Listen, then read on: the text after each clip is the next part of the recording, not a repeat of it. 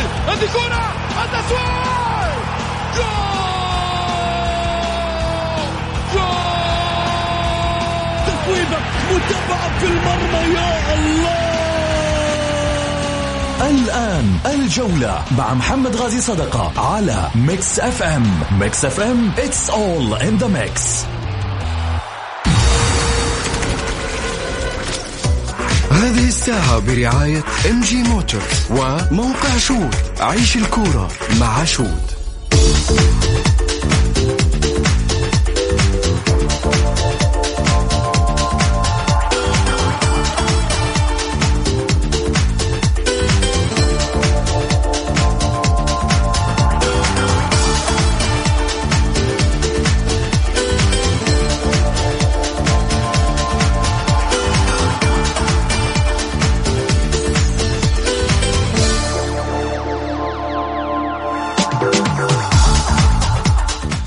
حياكم الله مستمعينا الكرام في حلقة جديدة من برنامجكم الدائم الجولة الذي يأتيكم من الأحد إلى الخميس في تمام 6 مساء بتوقيت المملكة العربية السعودية. معي أنا محمد غازي صدقة، رحب فيكم في ساعتكم الرياضية.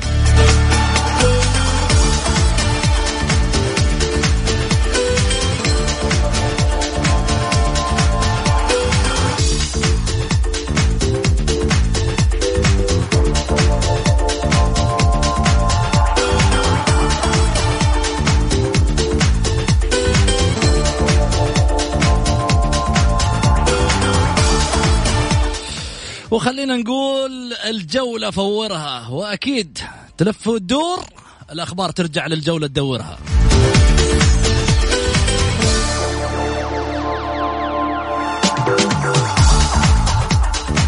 خلينا نقول المشاركة أكيد على واتساب 0548811700.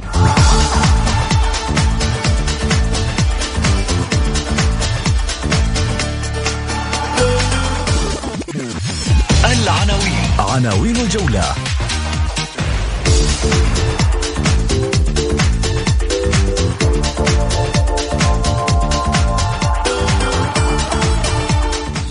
الاتحاد السعودي الجديد، نشوف بوادر لوضع النقاط على الحروف، نقول إن شاء الله خير.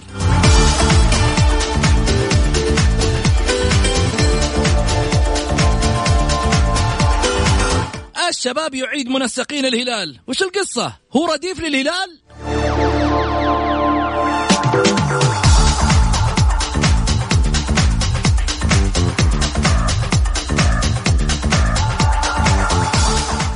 النصر بدون رئيس ماشي أموره تمام.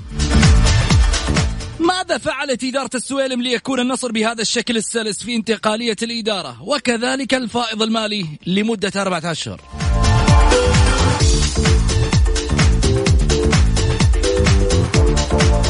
استفتاء الحلقة: من ترشح ليكون رئيسا لنادي النصر؟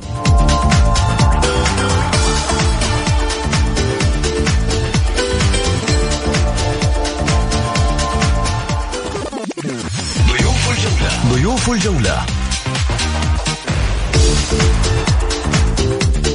رئيس تحرير صحيفة شوت الرياضية الأستاذ طلال الهويدي،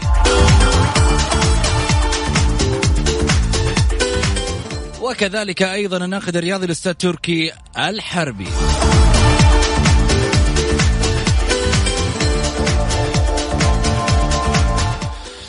خليني أعود وأقول حياكم الله، هلا وسهلا يا طلال.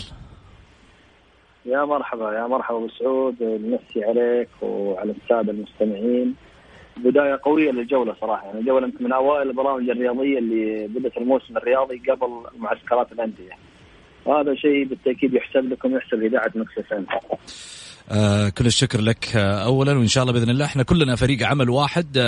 طلال ضمن فريق عمل الجولة، واحد من الناس اللي في الحقيقة نتشرف بآرائهم دائما وأطروحاتهم المميزة على الجولة. وكذلك ما راح أقول يعني تروحوا تتابعوا صحيفة شوت الرياضية، لأنه للأمانة الطرح اللي فيها مميز، الأخبار اللي فيها على قولتهم منقوشة نقش كذا، يطلعونها من تحت تقطيع الأرض مثل ما يقولوا، وإحنا في النهاية يعني قاعدين نحاول نسابقهم، لكن للأمانة هم ينفردوا بأخبار على ما يقولوا حصرية مميزة.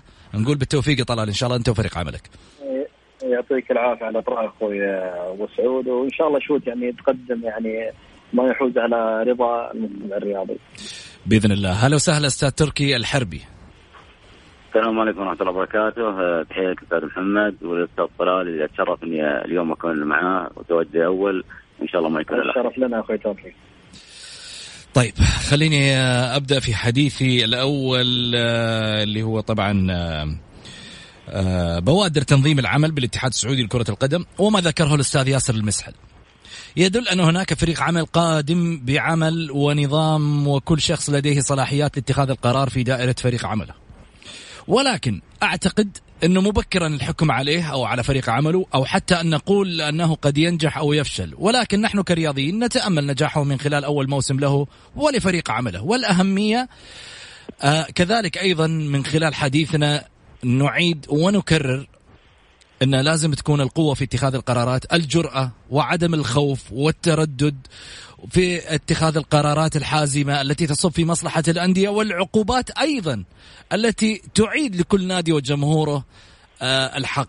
بالتالي المهمة صعبة. كيف تعلق على تصريحه بخصوص الحكم السعودي أن الأمر معلق بقرار من الأندية في هذا الشأن طلال؟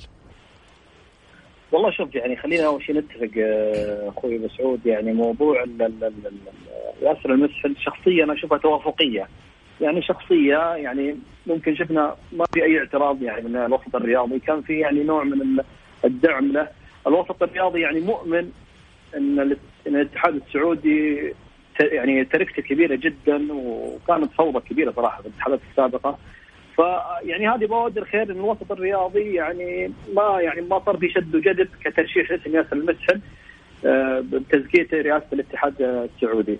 فياسر المسحل ما في شك يعني رجل يملك سي قوي، شخصية توافقية، يعني في رضا من الشارع الرياضي.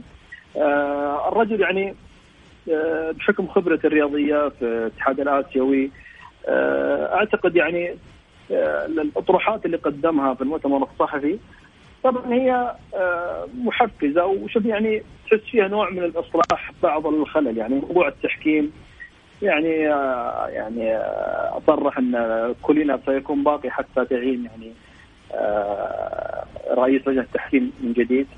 يعني هو في مرحلة ترتيب. يعني موضوع المدرب قال راح نتعاقد مع مدرب المنتخب السعودي. موضوع رئاسة لجنة الانضباط يعني صرح قال راح يكون رئيس لجنة الانضباط من خارج منظومة الاتحاد السعودي. أنا أعتقد أن هذه فكرة جميلة تعطي نوع من يعني الشفافية والاحترافية في العمل إذا كان رجل خارج منظومة الاتحاد السعودي، عشان ما يكون في أي ضغوط على رئيس لجنة الانضباط من أعضاء الاتحاد. فأعتقد يعني كبداية كمؤتمر صحفي يعني أفصح فيه عن خطة العمل اللي راح يقوم فيها ياسر المسحل. نعم. أعتقد أنها خطة يعني إيجابية وتنم عن الرجل يعني عارف مكان من الخلل في الاتحاد السعودي، ونتمنى له التوفيق. جميل. استمرارية الحكم الأجنبي إيش رأيك فيها تركي؟ أعتقد أن في البداية أنا استغربت من تصريح ياسر المسحل اللي أكد على كلام الأستاذ طلال أن الكثير كان يطالب فيه أو يعني بشكل أدق الكثير أيد تواجد شخصية مثل الأستاذ ياسر المسحل بما يملك من خبرات تراكمية تتجاوز الصعيد المحلي للصعيد الآسيوي. لكن استغربت كما أسلفت حكاية أنه يترك قرار الحكم الأجنبي للأندية السعودية أو أن يعني تقر فيها الإدارات الأندية. نعم. هذا مفترض أن هذا القرار قرار مصيري، يعني الكل شاهد يعني نتائج وجود الحكم الأجنبي في الدوري السعودي، سواء من ارتفاع مستوى المباريات، قوة الشخصية اللي تميز فيها الحكم الأجنبي عن الحكم السعودي مع كامل الاحترام. ومن يعني من الشواهد البارزة على هذه الناحية ما حدث مباراة الهلال والحزم، لما الحكم بقوة شخصية بعد عودة إلى الفار ألغى هدف للهلال وتحولت الحالة إلى ضربة جزاء للنادي الحزم. أعتقد هذه الحالة ليش مستشهد بمباراة الهلال؟ ليش مستشهد بمباراة النصر والاتفاق؟ لأنها من أقوى الحالات، يعني من أبرز الحالات أن تلغي هدف. يعني الكل كان يعني تقريبا احتفل فيه من جماهير النادي الهلال، وتفاجأ الجميع أن الحكم بعد عودة إلى الفار تقنية الفار وجد أن فيه ضربة جزاء سبقت هذا الهدف فألغاه واحتضر ضربة جزاء للحزم كانت سبب في تغيير نتيجة المباراة وفي وقت حساس. أعتقد أن قوة الشخصية يتميز بها الحكم الأجنبي هي أبرز ما يفتقده الحكم السعودي. أيضا وجود الحكام الأجانب بأسمائهم المميزة مثل دمير سكومينا وكثير من الحكام اللي حكموا في الدوري السعودي الموسم الماضي. أنا من خلال متابعتي الآراء الإخوان في الوطن العربي سواء في القنوات الرياضية أو حتى على الصعيد الشخصي كانوا يعني من أبرز ملامح الدوري اللي كانت يعني مبهرة لديهم وجود هذه النخبة من الحكام التي تتواجد في أوروبا وفي الدوري السعودي. أعتقد أن تطليع الأستاذ ياسر بأن سيترك هذا الموضوع للأندية السعودية تقرر، هذا يضع ألف علامة استفهام. بداية أعتقد أنها غير جيدة لقرار مصيري في مسيرة الدوري. هذا تعليق على الموضوع. تتفق أم تختلف طلال؟ والله شوف يعني أنا بالعكس، أنا أشوف يعني طرح ياسر المسحل وترك الموضوع الأندية السعودية في مساعدة الحكم السعودي للحكم الأجنبي. يعني هو في تصريح يعني أكد على أن الحكم الأجنبي راح يكون مستمر. يعني تصريح واضح يعني يكون مستمر، أعتقد بنفس الزخم بنفس القوة اللي كانت في الموسم الماضي. وجود الحكم السعودي أنا أعتقد يعني الأندية السعودية يعني إذا تركت لها الرأي يعني في الموضوع ده، أنا أعتقد راح ترفض الحكم السعودي. لكن أنا أعتقد يعني حيصير فيه جدل. ياسر المسحل أيوة، لا مش جدل، ممكن يكون في آلية معينة يعني يكون في مبالغ معينة يعني زي الرسوم يدفعها النادي. نعم. فممكن تجبر الأندية السعودية على يعني استخدام الحكم السعودي يعني وإمكانية يعني تحكيم بعض المباريات. أنا صراحة يعني أنا أشوف الاتحاد السعودي لو من بداية الدوري يعني وزادنا حكام سعوديين يحكمون في الدوري السعودي، أنا أعتقد راح تكون يعني حاجة إيجابية للاتحاد السعودي، لأن الحكم السعودي يكونوا صريحين من خلال سنتين فقدنا يعني ثقة بالحكم السعودي. يعني في أسماء كانت يعني جيدة في الساحة اختفت الآن نقدر نقول ما عندنا أي حكم سعودي صراحة من سنة يعني له سمعته وله شهرته. يعني يمكن هو ترك الخضير شفناه يحكم في دوري أبطال آسيا في ربع النهائي. فأعتقد يعني وجود الحكم السعودي أنا أشوفه مهم يعني للحكم السعودي نفسه، يعني لمهنة الحكم السعودي يعني صراحة. جميل. بالتأكيد الحكام الأجانب يعني ما حد يختلف عليهم الموسم الماضي، يعني جبنا حكام عالميين صراحة وعلى مستوى عالي وأثبتوا وزادوا الدوري السعودي قوة وإنصاف وعدل. ترشح أن يكون رئيس لجنة الحكام والانضباط سعودي أم أجنبي؟ سؤال يعني طلال. ايوه تصريح ياسر يعني كان واضح، يعني لجنه الانضباط راح يكون سعودي وراح يكون من خارج الاتحاد السعودي، فاكثر انه راح يكون سعودي. لجنه الحكام هو ابقى على كولينا وقال راح يكون في مراجعه لوضع كولينا وممكن يكون في تعيين، يعني هو الرجل يبحث عن الاستقرار مبدئيا. جميل. فانا اعتقد كولينا يعني انا شخصيا اعتقد كولينا لن يبقى صراحه، فراح يكون في تجديد دماء وراح يكون في حكم يعني او اداره حكام يعني اسم جديد وسياسي جديد. جميل. طيب إذا سمحت يا أخي محمد. تفضل تركي. بالنسبة للحكم السعودي أنا أستغرب أنه يعطي يعني أو بالصح يعني طلال قال أن يترك القرار للأندية ولكن بشكل يعني غير مباشر أنه تفرض رسوم عليه مثلا يكون هذا الاقتراح. أنا أستغرب أنه يتاح الحكم الأجنبي ولكن بشروط. الهدف من وجود الحكم الأجنبي ليس بناء على رغبة الأندية، هذا ما يفترض. الهدف كان من وجوده يعني رسام مبدأ العدالة إن شاء الله موجودة، ولكن العدالة بشكل كبير زي ما قلنا وتميز الحكام الأجانب كان وجودهم للمساهمة في ارتفاع مستوى الدوري. لا يمكن أنا أبحث عن وسيلة لارتقاء مستوى الدوري ثم أضع أمامها العراقيل، أما أن تدفع رسوم أما أن يكون لك عدد محدد فقط من الطواقم ثم النادي يجد نفسه في حرج يستخدمها مع نادي في المباريات المهمة اللي يراها مهمة أو الأقل أهمية، علما أن الدوري كما شاهدنا الموسم الماضي كانت كل المباريات بمستوى واحد، والسبب كان وجود الحكم الأجنبي. الحكم المحلي يستطيع الاتحاد السعودي أن يستطيع الاتحاد السعودي دعم الحكم المحلي عن طريق إدارة مباريات الدرجة الأولى، والتي يعني في الموسم الماضي للأسف الشديد شاهدت أيضا احتجاج كثير من الأندية على مستوى الحكم السعودي الذي يحكم فيها. يعني إذا كانت الأندية الدرجة الأولى في الموسم الماضي اشتكت من الحكم السعودي، كيف يوجد أي يعني فكرة أو اقتراح أن يعود الحكم السعودي للدوري يعني لا نقاش فيها أنه أقوى من الدرجة الأولى اللي هو دوري المحترفين؟ كيف تطرح هذه الفكرة أو تترك يعني الموضوع عام؟ ياسر المسحل للأسف الشديد أهم نقطتين في الاتحاد السعودي اللي لجنة الانضباط ولجنة التحكيم لم يبت فيهما وترك أمرهم معلق. كولينا سيكمل فترة ثم يغادر، ولجنة الانضباط إلى الآن لا نعلم من سيقودها. ترك أهم لجنتين عائمة إلى الآن. هذه يعني ما حببت أن أعلق عليه. بس عندي تعليق بسيط أخوي تركي. يعني شوف، إذا الاتحاد السعودي تخلى عن الحكم السعودي أنا أشوفه صراحة يعني مصيبة صراحة. الحكم السعودي أنا شخصيا والله من الناس الداعمين لو أتمنى أن يأخذ فرصتي، لأن في النهاية حكم سعودي ما راح نقدر نصدر حكام يعني للعالم والآسيا إذا ما أعطينا فرصة في الدوري للمحترفين. فأنا ضد الطرح ذا صراحة من الحكم السعودي، يعني السنة الثانية على التوالي ينسف ولا يعني يكون له أي دور في الدوري السعودي. أعتقد والله خطأ استراتيجي كبير. أنا بالعكس أنا أتمنى يعني الحكم السعودي كله مشاركة يحتك بالحكام الكبار اللي مدفوع فيه مبالغ كبيرة، فاحتكاك مع حكام يعني صفوة أوروبا. فأعتقد إذا أخذ فرصته بالاحتكاك راح يتطور وراح يبذل يعني مجهود كبير. فأنا صراحة أنا أتمنى يكون في آلية واضحة لدعم الحكم السعودي يعني في الأول وفي الأخير. جميل. خلني أسألك أو أسألكم الثنائي تركي وطلال، وش الشيء اللي تتمناه من الاتحاد السعودي لكرة القدم أن يقدمه خلال الموسم القادم كأول موسم للإدارة الحالية الجديدة؟ في 5 نقاط على السريع، تعطيني طلال 5 نقاط. والله شوف يعني أنا السؤال ده شوية عريض يعني يبغى يعني أدري إنه ممكن تتعدد أشياء مرة كثير، بس أعطيني 5 نقاط أولية أو الأولوية. أنا أقول لك يعني بالتأكيد موضوع جدول المباريات. نعم. هذا ملف المنتخب السعودي تدريبي، اختيار المدرسة المناسبة للمنتخب السعودي. ملف لجنة الانضباط دائما يعني ملف شائك ومحط جدل في الإعلام في السوشيال ميديا وبين الأندية. يعني ملف التحكيم يتكلمنا فيه، أنا أعتقد ملف أيضا مهم. فهذا أعتقد يعني من أهم الأشياء اللي يعني ممكن تكون في محك رئيسي ومطلوب من الاتحاد السعودي الجديد إنه يمارس يعني أقصى احترافيته في الملفات هذه. طلال تركي.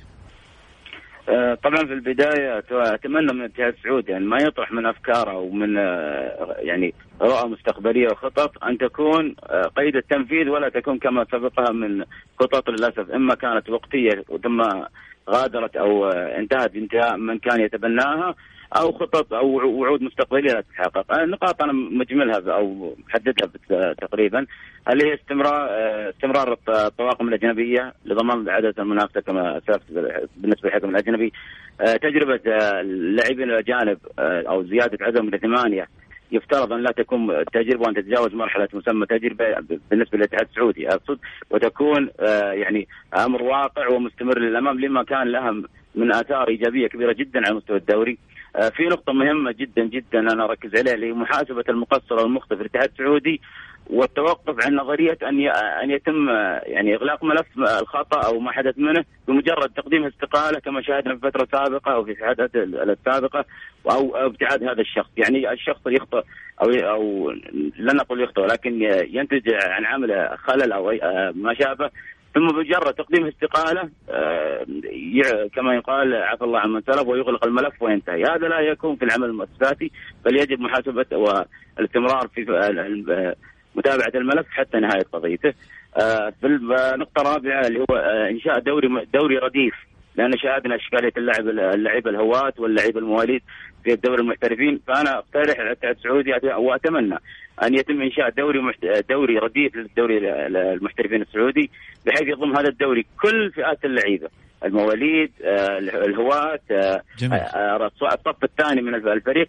نقطة أخيرة فقط، تفعيل مواقع إلكترونية للاتحاد السعودي التي تفاجأنا بإغلاق غالبيتها مع رحيل بعض الأشخاص المسؤولين عنها في الفترات السابقة، وما تبقى منها كان يعني دون مستوى المأمول ولا من ناحية المعلومة المتوفرة فيها أو حتى صورة التعامل معه والوصول له. أتمنى الاهتمام جدا بالناحية الرقمية للاتحاد السعودي لأنها واجهة الكرة السعودية للعالم. جميل. تركي بعد الفاصل بس يا ريت تضبط مكانك عشان صوت الجوال قام يقطع علينا. نطلع فاصل قصير ونرجع. ميكس اف ام it's all in the mix. الجولة مع محمد غازي صدقة على ميكس اف ام، هي كلها في الميكس.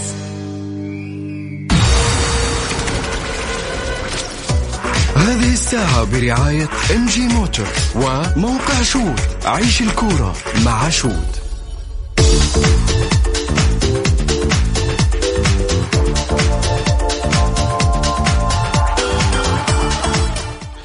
حياكم الله مستمعينا الكرام، ورجعنا لكم من جديد. أكيد أرحب بضيوفي الأستاذ طلال الهويدي رئيس تحرير صحيفة شوت، وكذلك أيضا الأستاذ تركي الحربي الناقد الرياضي. هلا وسهلا فيك طلال.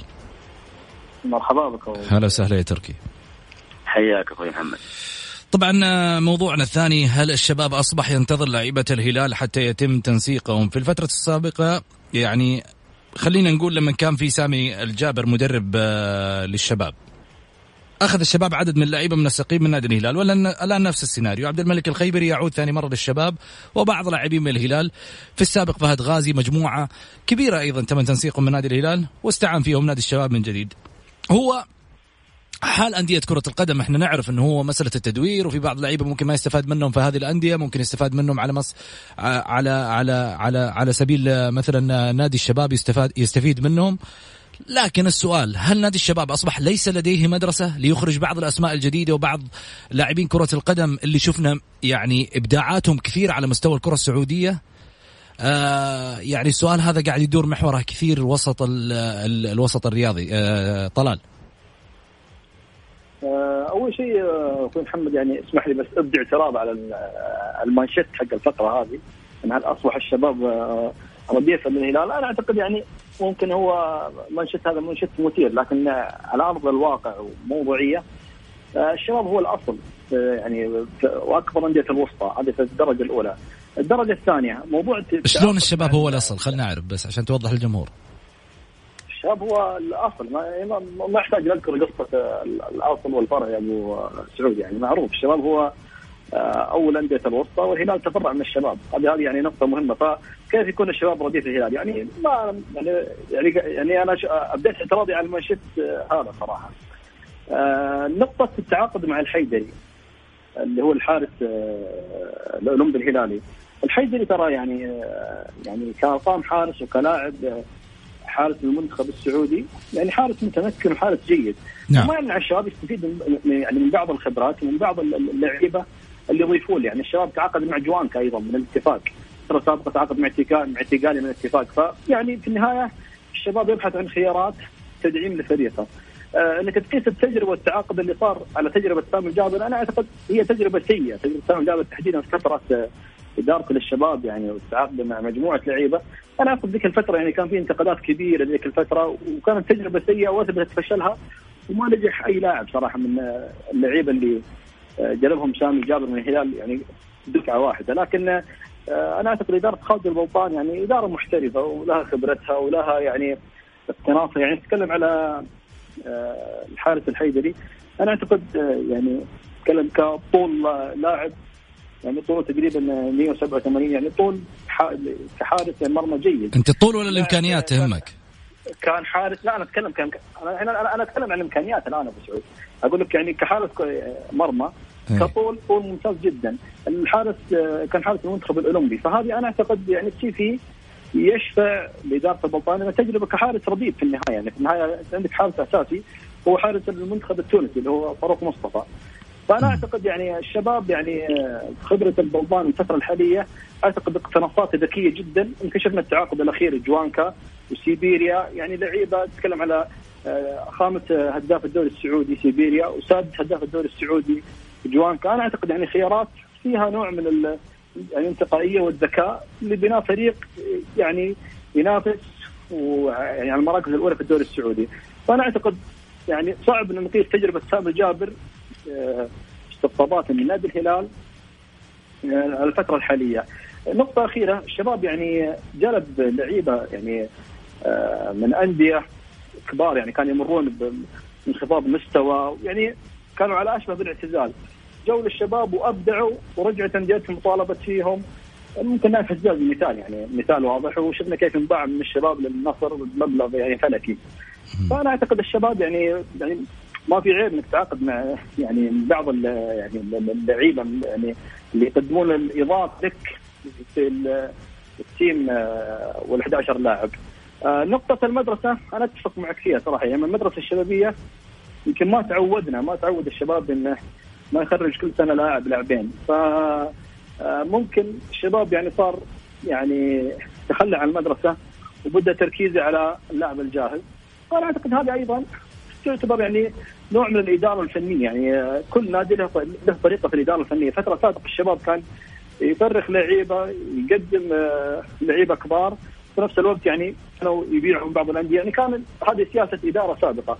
لكن أنا أعتقد فترة البلطان يعتمد على اللاعب الجاهز، والأندية الكبيرة في النهاية تبغى اللاعب الجاهز اللي يقدمها الإضافة. جميل. ما منتظرة يعني تفرخ لاعب وتشتغل عليه. مع أني أنا أشوف هذه من أساسيات كرة القدم حاليا، أنك تبني مدرسة تقوي فريقك، يعني يكون عندك مدرسة شبابية قوية. ممكن تركي العمار هذا أحد الوجيه الشابة اللي شفناه في آخر سنة. وينه؟ أفضل لاعب آسن من المدرسة الشبابية. إيه وينه؟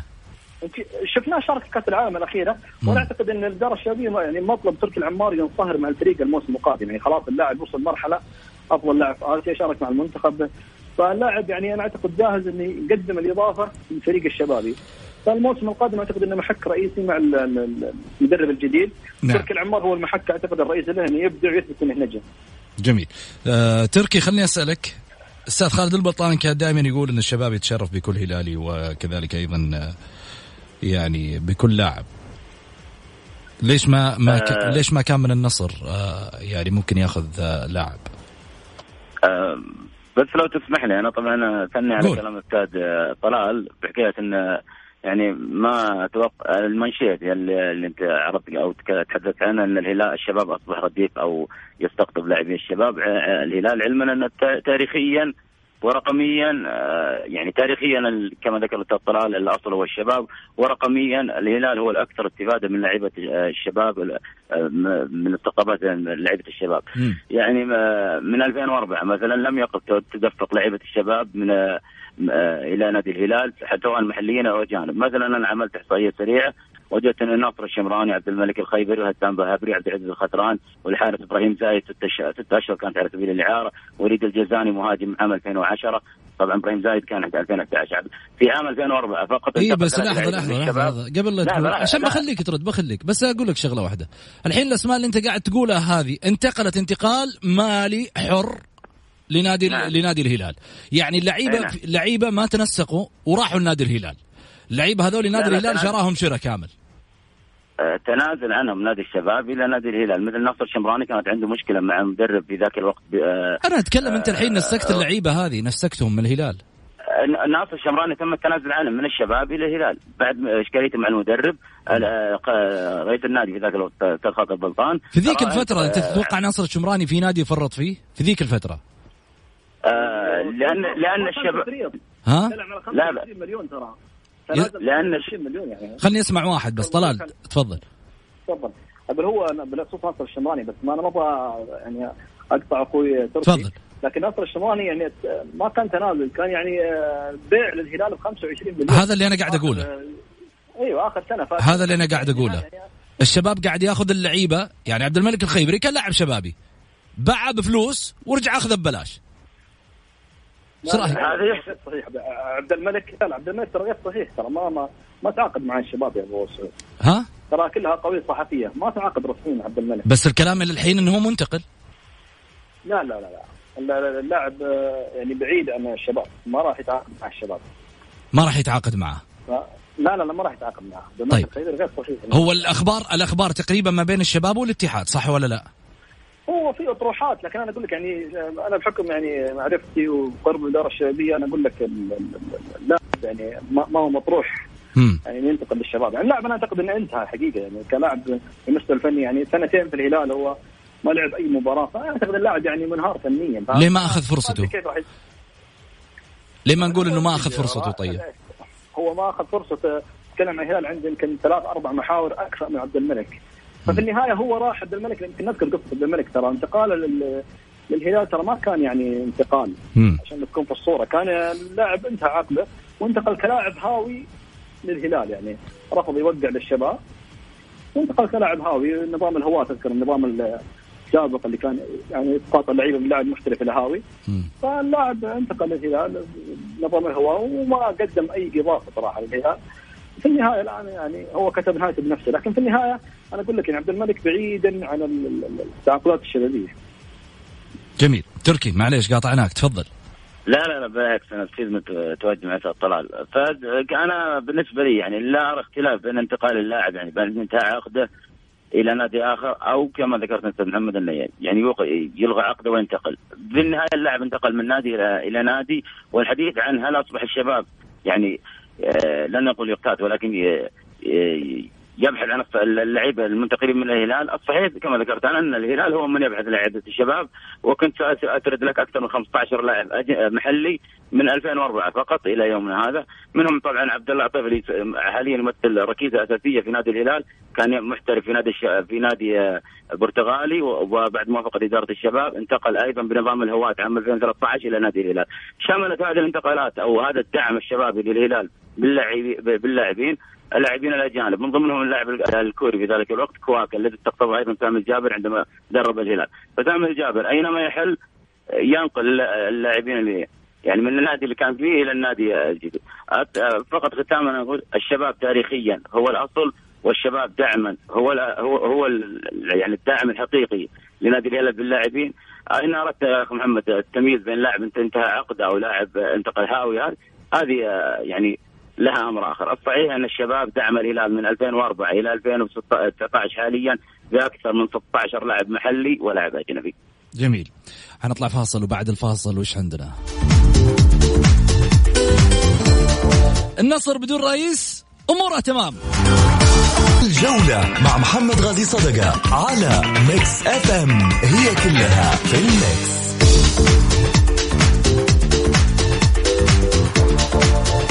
حياكم الله. النصر بدون رئيس أموره تمام. قطع بدر السليمان المتحدث الرسمي المكلف في نادي النصر بأن إدارة سعود السويلم التي انتهى تكليفها مع نهاية الموسم الماضي تواصل عملها وتفانيها لخدمة الكيان وتبذل قصارى جهدها لاستكمال النجاحات، وقال أيضا ستعمل حتى آخر يوم قبل أن تعقد اجتماعا مع الإدارة التي ستخلفها عبر الانتخابات لاطلاعها على الجوانب الإدارية والمالية وغيرها من الأمور التي تخص النادي حتى يأتي الانتقال الإداري بطريقة احترافية ودون فراغ أو أي عوائق مستقبلا. وتابع أيضا بأن البرتغالي روي فيتوريا مدرب النصر سيتولى قيادة التدريبات في الرياض الأحد المقبل، كما سيقف على تجهيز معسكر الفريق الخارجي في البرتغال الذي تتخلله مباريات ودية استعدادا لانطلاقة الموسم الجديد الذي سيبدأ في 12 من الشهر الحالي حتى الأول من أغسطس المقبل. ومشيرا إلى أن محسن الحارثي مدير الكرة مستمر في منصبه حتى الآن ولم يطرأ أي جديد في هذا الشأن. ونوه إلى أن إدارة النادي أبلغت جميع اللاعبين بموعد انطلاقة التدريبات لتأمين حضورهم في الوقت المناسب. وقال المجموعة ستخضع كما جرت العادة للفحوص الطبية الاعتيادية. وفيما يتعلق باللاعبين الأجانب فقد تم إبلاغهم بمواعيد استئناف التدريبات ما عدا المغربي نور الدين مرابط والنيجيري أحمد موسى لارتباطهما مع منتخبي بلديهما في بطولة أفريقيا.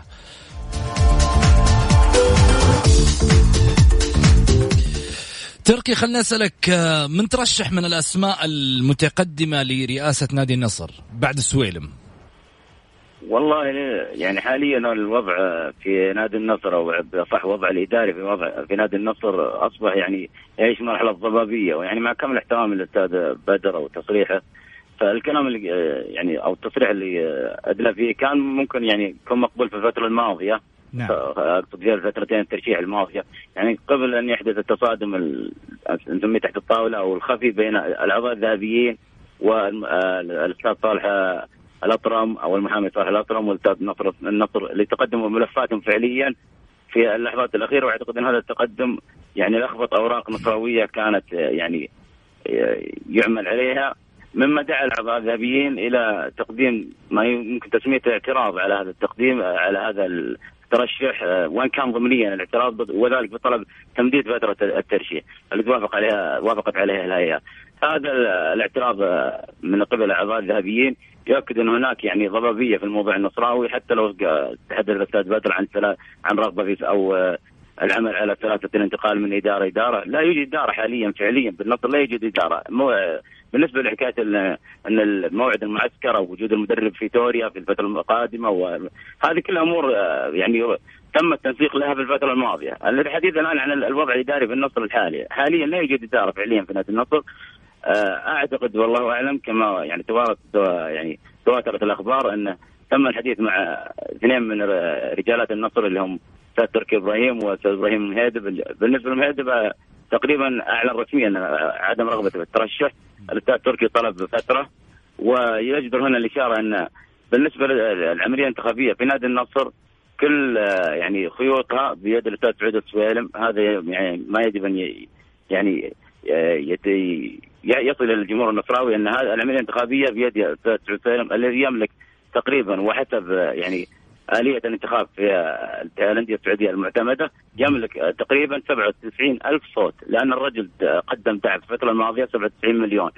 هو الصوت أو الدعم اللي تم تقديمه من أعضاء شرف أو من المرشحين كما يعني الكل يعلم يحتسب قيمة صوتية. فالأستاذ سعود سالم يملك كمية كبيرة جدا من الأصوات يستطيع ترشيح من يراه مناسبا الفترة القادمة. وهذا ما أعتقد أن لن يخرج أو لن يكون هناك رئيس لا يحظى بموافقة أو بقبول من الإدارة الحالية. أما الحديث عن مترشحين أو أسماء أخرى تقدمت يعني من ذاتها، أعتقد أن لن يتم ولن يكون إلا إدارة تقبل بها الإدارة السابقة. طيب طلال، الملف هذا تأخر كثيرا في النصر، هل هذا سيضر بموسم النصر عبر يعني هذا التأخير لملف الرئاسة؟ والله خلينا نكون واقعيين، يعني النصر ما في شك يعني جمهوره يعاني من ارتباك، البيت النصراوي يعاني من ارتباك بسبب يعني عدم وجود مرشح يعني قوي وموثوق ولسه سمعته يعني مثل سعود السويلم. فما في شك يعني عدم ترشيح سعود السويلم نفسه الفترة ثانية أعتقد إنه يعني سبب نوع من الربكة في البيت النصراوي.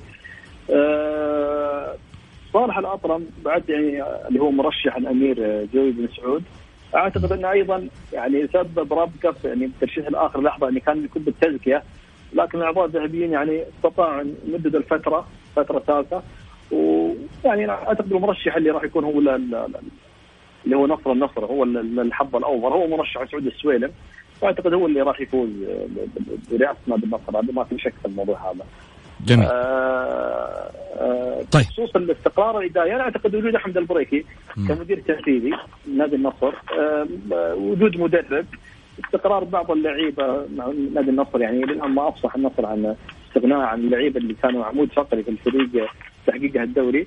أعتقد كل هالأمور هذه يعني تعطي نوع من الطمأنينة للشارع النصراوي. النصر يعني محتاج لمسات معينة، استقرار مدرب، ممكن لمسات بعض اللعيبة محترفين. الإدارة متى ما يعني حسم الملف الأسبوعين القادمة أعتقد راح تمارس أدوارها وتكمل ما بدأ سعود السويلم. جميل، نروح على مانشيتات.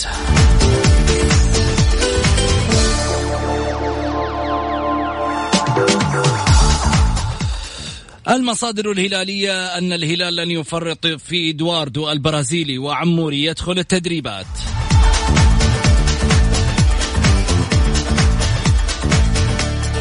وحسب المصادر الصحفية الاتحاد 90% مخلص مع كمارة.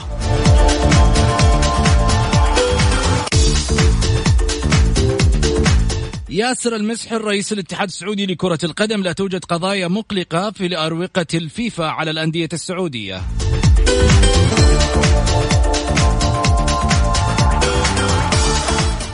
إدارة الهلال ستوقع عقدين جديدين للرعاية الأسبوع المقبل.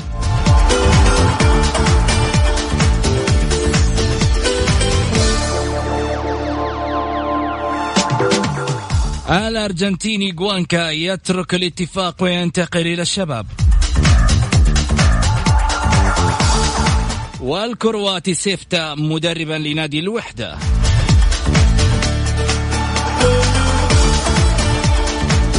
الغامدي يبلغ ربع نهائي بطولة آسيا للبلياردو لمستوى الناشئين.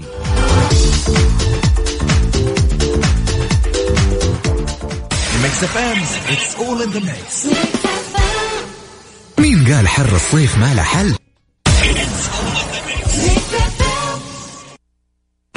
الجولة مع محمد غازي صدقة على ميكس اف ام. هي كلها في الميكس.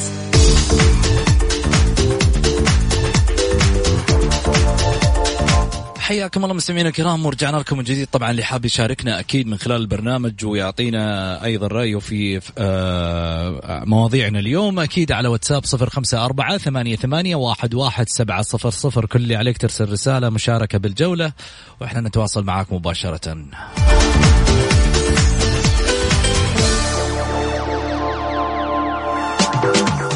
خلنا ناخذ أول اتصال. ألو عبد الرحمن.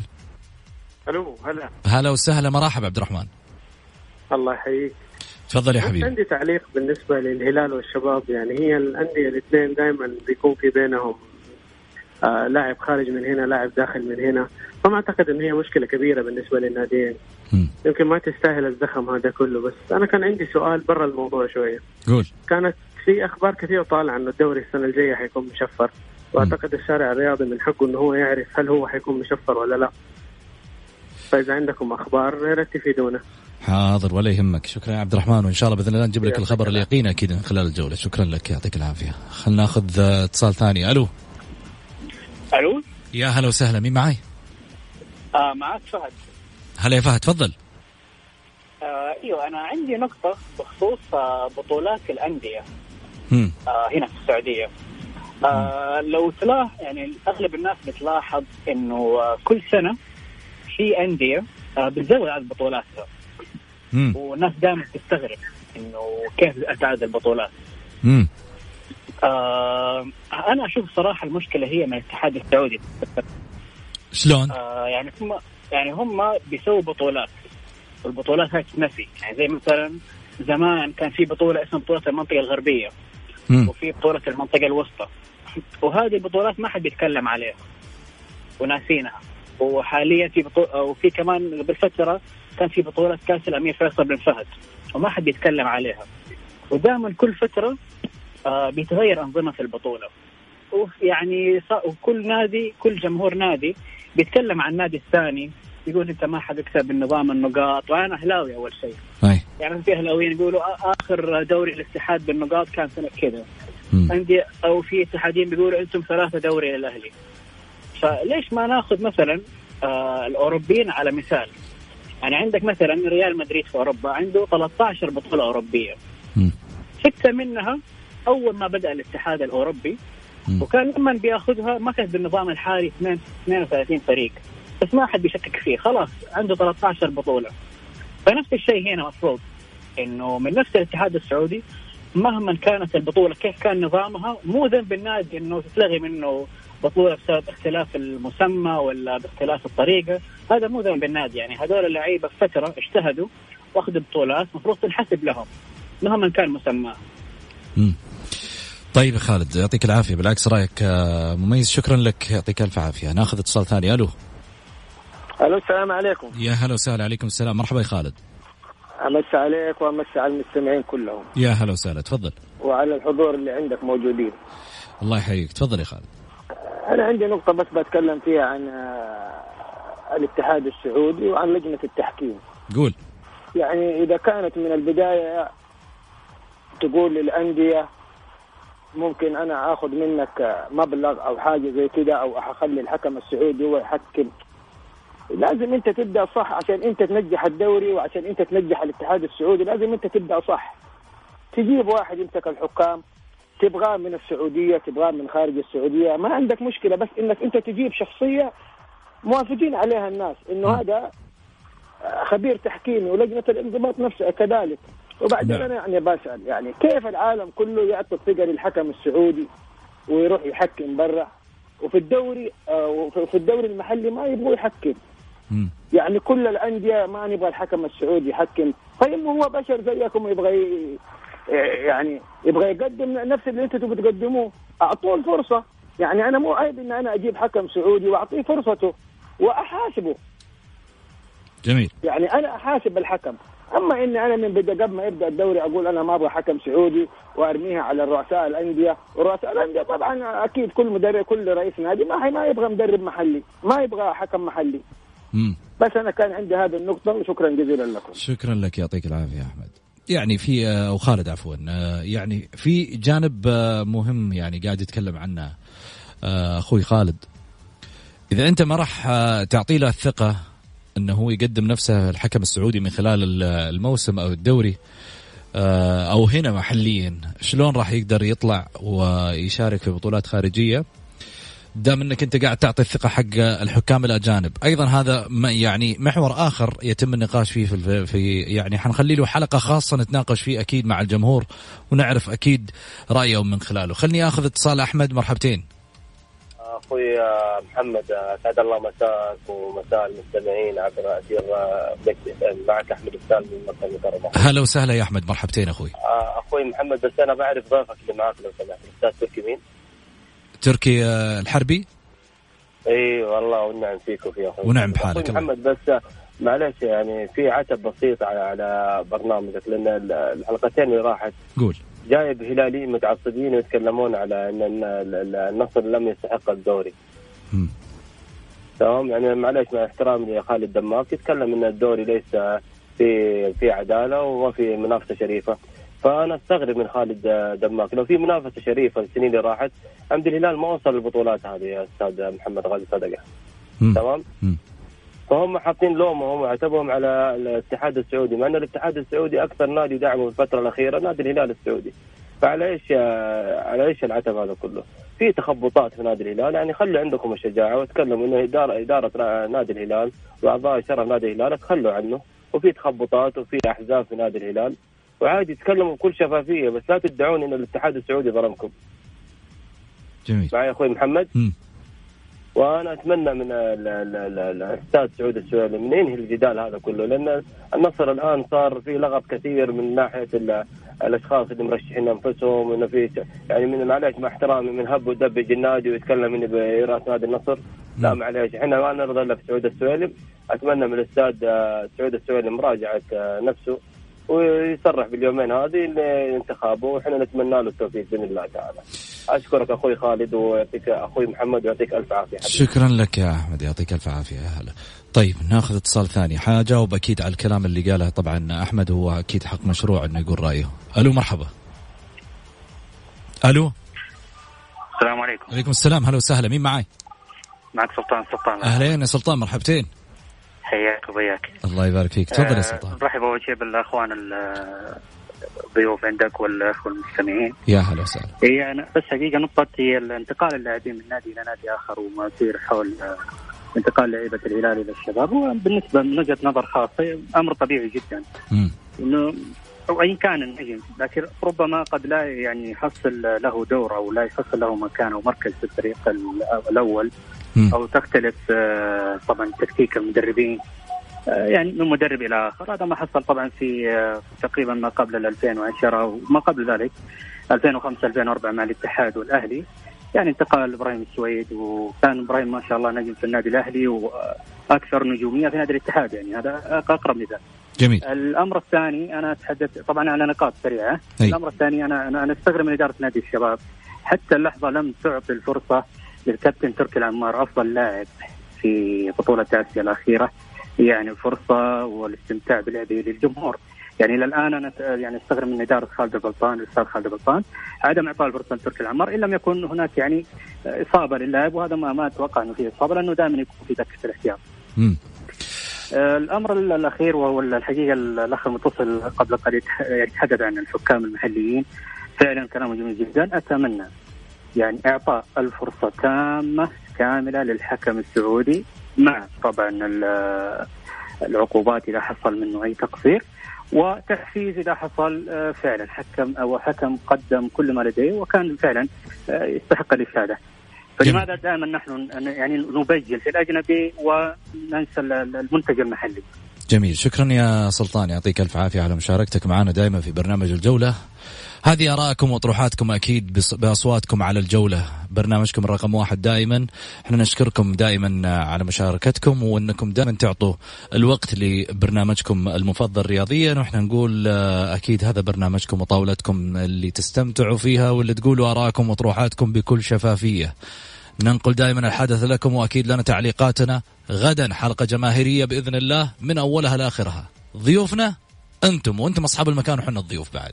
أقول لكم في أمان الله والقاكم على خير.